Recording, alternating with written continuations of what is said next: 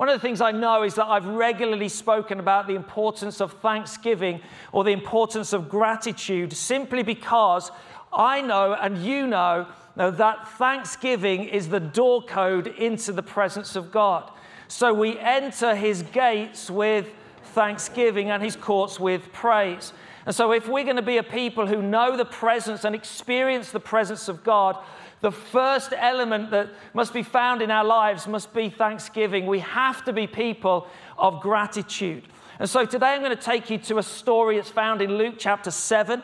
We're going to walk through the text together, and hopefully you'll see the importance of gratitude and thanksgiving, especially from this wonderful story of it overflowing from a woman who had to push through stereotypes to get to the feet of Jesus and to express her gratitude to him. And so I'm going to read Luke 7, verse 36 onwards. It's always really helpful if you have it in front of you as well, because we'll walk through almost verse by verse. It says in verse 36, when one of the Pharisees invited Jesus to have dinner with him, he went to the Pharisee's house and reclined at the table. A woman in that town who lived a sinful life learned that Jesus was eating at the Pharisee's house, so she came there with an alabaster jar of perfume. As she stood behind him at his feet weeping, she began to wet his feet with her tears. Then she wiped them with her hair, kissed them, and poured perfume on them. When the Pharisee who had invited him saw this, he said to himself, if this man were a prophet, he would know who is touching him and the kind of woman that she is, that she's a sinner. Jesus answered him, Simon, I have something to tell you. Tell me, teacher, he said. 2 people owed money to a certain moneylender. One owed him 500 denarii, the other 50. Neither of them had the money to pay him back, so he forgave the debts of both. Now which of them will love him more? Simon replied, I suppose the one who had the bigger debt forgiven. You have judged correctly, Jesus said. Then he turned towards the woman and said to Simon, do you see this woman? I came into your house. You did not give me any water for my feet, but she wet my feet with her tears and wiped them with her hair. You did not give me a kiss. But this woman, from the time I entered, has not stopped kissing my feet. You did not put oil on my head, but she's poured perfume on my feet. Therefore, I tell you, her many sins have been forgiven as her great love has shown. But whoever has been forgiven little loves little. And Jesus said to her, your sins are forgiven. The other guests began to say among themselves, who is this who even forgives sins? Jesus said to the woman, your faith has saved you. Go in peace. I'm sure God will bless the reading of his word to us. Amen. I wonder whether you've ever found yourself in a socially awkward situation. You know, one of those moments where you walk into a room and you know that you don't fit, or you're in a room and somebody walks in and it's obvious that they don't fit. Like, have you ever had a socially awkward situation? As I look back over my life, I've had a multitude of those. And quite often they've focused around a moment where I've been stood watching one of my children play a sports event. Most of my kids have played football and cricket and a variety of other sports. And I've often found that I stand on the sidelines, often with a group of other dads or a group of other guys.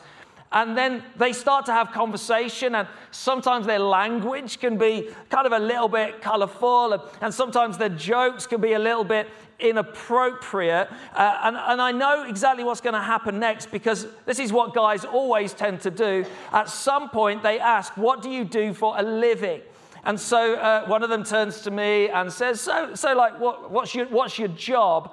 And I then try my best to explain that I'm like a pastor, I'm a vicar, I'm a minister, and the exact same thing happens every time I do that. They start to process in their minds the conversation that they've had with me the 10 minutes prior. Then they start to apologize for swearing. Then they start to apologize for some of their inappropriate jokes. And then they tell me the last time that they went to church, which was usually their christening. And then they describe to me a random family member who goes to church, as if that will get them off the hook.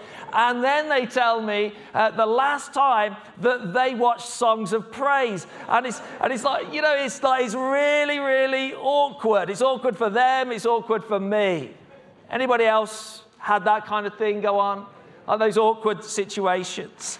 Well, our text that we've read together describes one of those socially awkward occasions. It's Simon's house. Simon is a Pharisee. That means that he's part of this religious group of leaders who pride themselves on their purity, who pride themselves on their religious behavior. And there's obviously this group of high flyers who've come together. They've come to discuss religion. They've come to discuss faith. And wonderfully, Jesus has been invited into the room.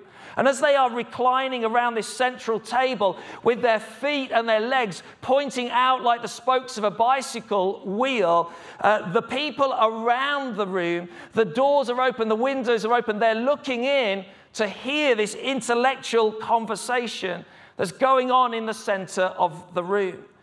And then the socially awkward moment comes because a sinful woman enters the room. It's likely that she's a prostitute. We don't have her name. She's just in the scriptures as the sinful woman. Imagine for a moment that no one knows your name, but you are known for your worst characteristic. I wonder what you would be known as. In fact, maybe you turn to the person next to you and tell them what you think they might be. No, don't do that. But I do wonder, what would you be known as if you were simply known by your worst characteristic? The greedy man, the angry man, the jealous man, the lying woman, the miserable woman, the bitter woman. I don't know. All we know in this text is that this woman was known for her worst characteristic. She's known for her sin. And while, of course, that may make us smile or laugh at the idea that we would be known for our worst characteristic, of course, for some of us in the room, that's deadly serious. It's possible that you've actually been given a name and that name has stuck to you. It's almost like that name has attached itself to you like it's a label. Somebody has picked up on your worst characteristic and they've almost turned it around and made it a name for you. Someone has said to you that you're unlovable. It's attached itself to you. Someone has said to you that you will never make anything with your life. And it's attached itself to you. Somebody's told you that you are a failure.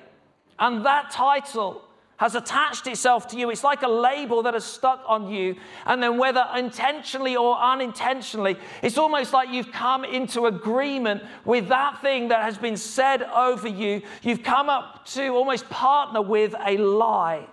You've ended up living as if it's the truth about you. And the reality is, for most of us, the names that attach themselves to us are usually the exact opposite of how God sees us. Because in this text, the lady is known as the sinful woman, but in the eyes of Jesus, she's loved. Like in the eyes of Jesus, she's a child, a precious child of her heavenly Father. It was a lie to believe that she would always be known for her sin. And it was a truth to believe that for centuries she would be known as the woman who loved Jesus, known as the woman who demonstrated great grace and devotion and gratitude to Jesus. And so right at the start of my talk today, I need to remind you of some of the truths about you. Because when you start to grasp the truths about you, they fight against the lies that have attached themselves to you. Ephesians 1 says that you are chosen, adopted, forgiven, and you are a recipient of God's grace. Psalm 139, it says that you are fearfully and wonderfully made. Romans 8 says there is actually nothing that could ever separate you from God's love.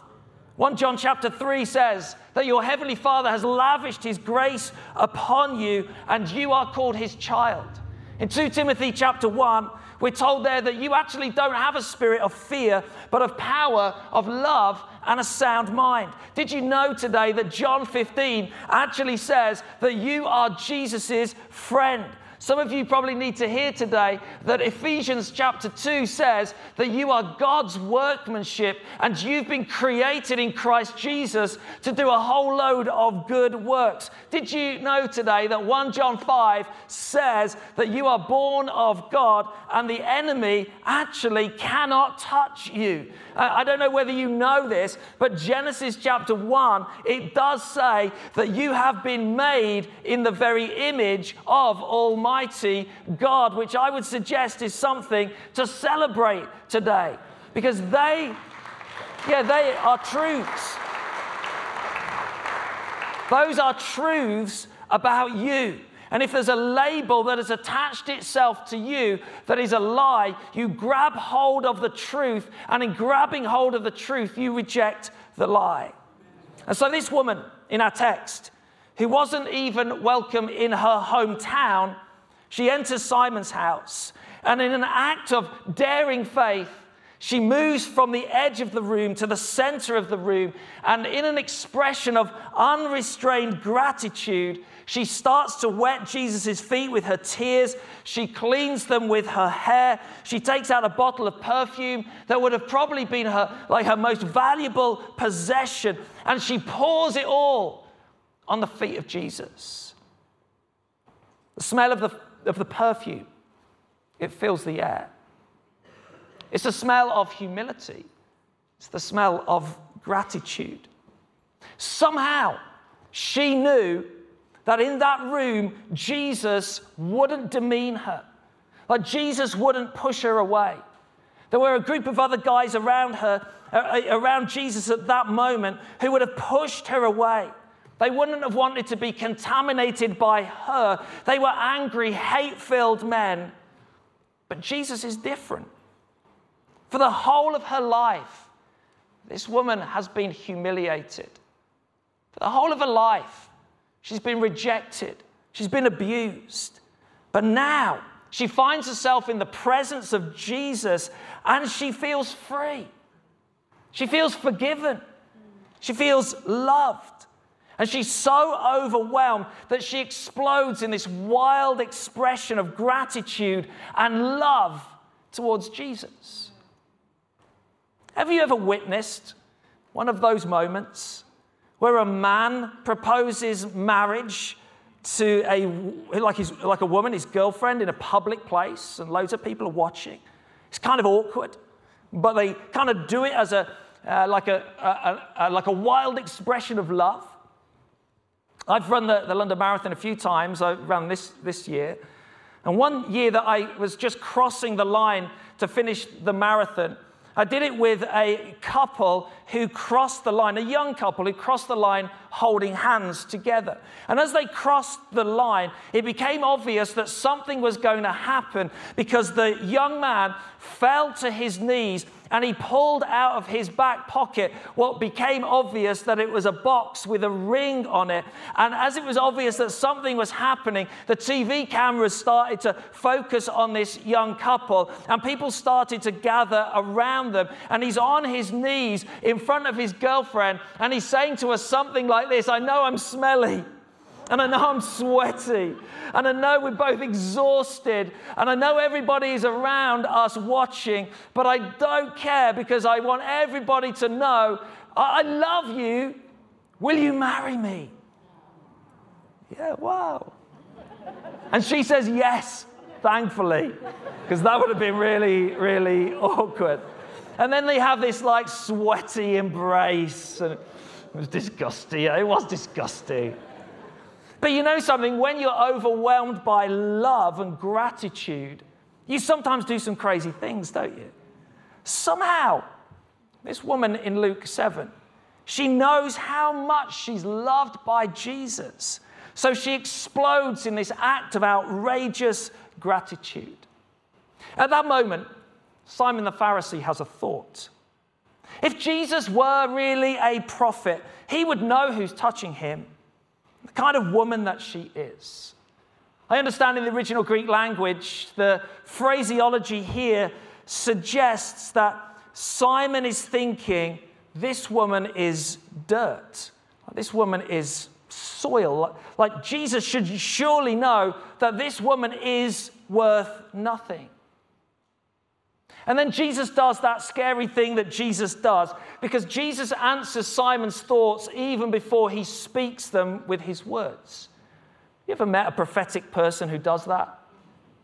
You know, like you can tell that their eyes are looking deep into your soul, and you confess every sin that you've ever done, every sin that you might ever do, every sin like that you might have you've met those people.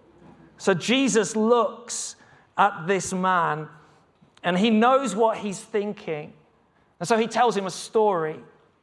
There are two guys who have a MasterCard. Both of them have built up debts. It's just that one of them is slightly more out of control than the other. One owes £500 and the other owes £5,000. And then one day the boss of MasterCard wakes up, has a funny turn, and decides to cancel all debts. So happy day. And so the guy who owes £500, well, his debt is cancelled. And the guy who owes £5,000, his debt is cancelled. And the question, of course, is then, who loves MasterCard more? Simon the Pharisee answers, and he says, I suppose the one who had the bigger debt cancelled. Jesus says, well, yeah, you judged correctly. And then if you look carefully at the text, it says that he looks at the woman and then says to Simon, Simon, you know, when I came to your house, you didn't do me the common courtesy of washing my feet, and you didn't give me a kiss to greet me, and you didn't put oil on my head out of respect. But this woman has done all three. And it's because she has been forgiven so much. She loves so much because she's been forgiven so much. And then we arrive at verse 47 in the text. It's one of those verses that's really easy to speak. It's maybe less easy to understand. Therefore, it says, I tell you, her many sins have been forgiven, as her great love has shown. But whoever has been forgiven little loves little. So is Jesus actually saying, you need to sin more in order to love God more? I mean, is Jesus really saying to Simon, Simon, your problem is you don't sin enough. And what you need to do, Simon, is you need to sin a whole load more. In fact, what I'd suggest to you is that you just get the 10 Commandments and then systematically disobey every single one. And then when you've led this most dark and depraved life, come back to me, because then you'll love me more. I mean, is Jesus really saying that? In order to get close to him, we have to sin more. Well, you'll be pleased to know that there is another way of reading that text. I think Jesus is ultimately saying to Simon, Simon, you're not repentant enough. Simon, it's not actually about how much you sin. It's actually about whether you will own your sin. You see, Simon thought he was good enough for God, whereas the sinful woman didn't think that she was good enough for anyone. Simon didn't think his sins needed to be forgiven. And probably he thought that repentance would make him less of a person. And so you get this stark contrast in the text. Simon is the man who represents God to the people. Simon is the one who's supposed to be close to God. Simon is the one who's convinced that it's Jesus' privilege to be in his house. Simon is the one who thinks he's doing God a favor. And Simon is the one who thinks he's got it all right. But he's actually got it all wrong. Whereas the sinful woman has spent her whole life getting it all wrong, and now she gets it all right. And without holding back anything, she lavishly demonstrates her gratitude to Jesus. It's like Simon the Pharisee says, God, you owe me. Whereas the sinful woman says, God, I owe you everything. It's kind of ironic, isn't it, that Simon has spent the whole of his life obeying the whole of the law, and yet he misses the most important one, whereas the sinful woman has broken every single law, and yet she masters the most important one: to love the Lord your God with all your heart, with all your mind, with all your soul, with all your strength.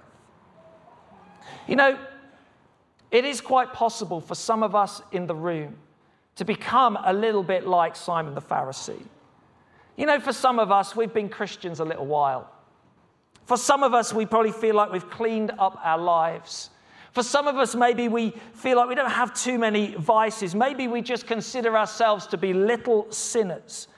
For some of us, maybe we've turned amazing grace into interesting grace. Like maybe we've forgotten that we've actually been forgiven. Maybe we've forgotten that actually even our righteous deeds are like filthy rags before God. For some of us, we probably think we're doing okay. And maybe if I could do my job today, and my job would be this, to re-stir some gratitude in us. Because actually gratitude is the birthplace of love. And so maybe I need to remind some of you today that you were once dead in your sins, you know, but now you've been made alive in Christ. Some of you need to be reminded today that once you were lost, but now you've been found. Some of you need to be reminded that you were controlled by your past, but now you actually have a future. Some of you need to be reminded today that once you were dirty, but now you've been made clean. Some of you just need to remember today that you've been chosen and loved and adopted and forgiven by God. Some of you need to hear the voice of Jesus spoken to you all over again. Because his voice says to you, I choose you. Like, I forgive you. I give you a future. I love you. Do you know what? The most appropriate response to those statements is to live a life of gratitude that overflows with love. And I love what happens at the end of the text. If you look at it in verse 49, around that verse, there's a conversation that begins. Everybody in the room and then everybody in the community starts to have a conversation about what happened in that moment. I'm sure firstly they spoke about the woman, but then ultimately, if you look at verse 49, they have a conversation about Jesus. This overflow of gratitude starts everybody in the community talking about Jesus, the one who even forgives sins. When I read that, it makes me wonder, what would actually happen in our lives if we all lived out of deep gratitude and thankfulness? I just wonder what difference it would make. I wonder how many more conversations about Jesus we would have if we lived with that sense of gratitude. Because you know as well as I do, people who moan and people who are miserable and people who are critical, they're just to a penny. There's loads of people out there like that. But people who are grateful, they're a rare commodity. And because of that, they stand out. And because of their gratitude, conversations start and they point people towards Jesus. I just wonder how much more effective we would be in our mission if we lived with that sense of gratitude. And I also wonder what would happen in our church. Like in my church, your church here, if every time we gathered together for corporate worship and we sing and we give and we serve and we take communion and all of those things, what if we didn't just do it out of duty? Like, what if we didn't do it out of religious routine? But what happens if every time we turn up in a place like this, we just do it out of gratitude? Something is overflowing from our hearts. And I also wonder, like, what would happen in our personal relationships and with our physical health and even our career path if we lived with this overflow of gratitude? Because you know there's loads of stuff you can Google out there that actually tells you that grateful, thankful people tend to be healthier and happier, and they get on better at work and they get on better in relationships, loads better than people who moan, people who are bitter, and people who are glass half empty human beings. I just wonder what would happen physically and relationally and in our careers if we just lived a life of gratitude and thankfulness. I wonder what would happen if we took the words of Psalm 103 seriously, where it says, "Bless the Lord, O my soul, and forget not all his benefits." What if we actually created a list of the things that God has done? and recalled them back to him. I guess we all have different spiritual disciplines, spiritual rhythms that keep us alive spiritually. One of the things that I've done for the last 10 years, the first thing that I do in the day after I've put on the kettle for my coffee is for 2 or 3 minutes, just list the things that God has given to me or done for me or provided for me. I list my gratitude for my family. I list the gratitude for my job. I list gratitude for like my physical health and light and all of those kind of things. And I do that out loud because I believe it's a really helpful practice to get involved in. And as I've done that for the last 10 years, can I tell you 5 things that have happened and 5 things that I think are really important? The reasons why we should live a life of gratitude. And when the pastor says 5 things and he's heading towards the end of the sermon, you're wondering how long is he going to go on for? Well, maybe the band could join me as I go for these 5 things, which is a sign to you that I'm coming to an end. And number 1 is this. I've discovered by a daily practice of gratitude that gratitude disarms the enemy. You have an enemy who wants you to think that your Heavenly Father is stingy, that He's holding something back from you. But when you give thanks, it agrees with heaven, and you acknowledge the truth that your Heavenly Father is incredibly generous, and everything that you have been given is a gift from Him. Number 2, I've learned that gratitude breaks a sense of entitlement off my life. Every now and again, I say to myself, I deserve this. Like I've worked really, really hard, therefore I deserve this. But do you know something? When I live a life of gratitude, I actually see that everything has been given to me as a gift. Like I haven't earned it, I don't deserve it, it's just a gift. Number 3, I've learned that gratitude lifts the weight of heaviness off my life. I don't know about you, but sometimes I can get a little downhearted. Sometimes I can feel a bit low. Sometimes it feels like there's a cloud over my life. I don't know about you, but sometimes that's what life is like. But you know something I've discovered? That the enemy of anxiety is often thanksgiving.